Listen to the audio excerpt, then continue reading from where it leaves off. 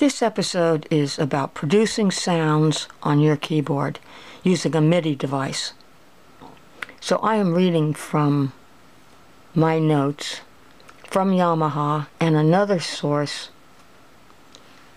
Let's see, what's the name of this source again? Oh yeah, Musicality Realm.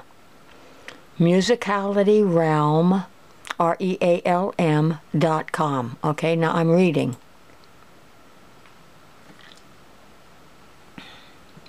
There is a difference between good piano keyboards and MIDI keyboards, and it's not in their quality, but in the fact that the first ones actually produce sounds, while the MIDI keyboards are used more for recording purposes.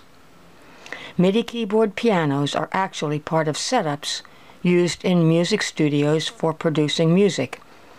I could stop right there, but I wanted to share one more piece of information. The MIDI keyboard does not produce sounds by itself. It has no sound engine.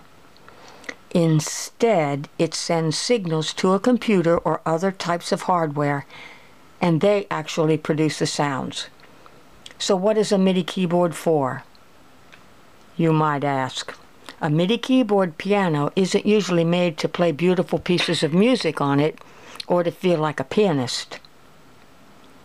Although there are some models that will allow you to play them like a digital keyboard, the ones with 88 keys, they are primarily made to help you in the studio when you are producing music. So this begs the question, are you interested in recording your music in a music studio, or are you producing the music at home? So let's scroll down, talking about digital audio devices. They have a function allowing you to use the computer's keyboard.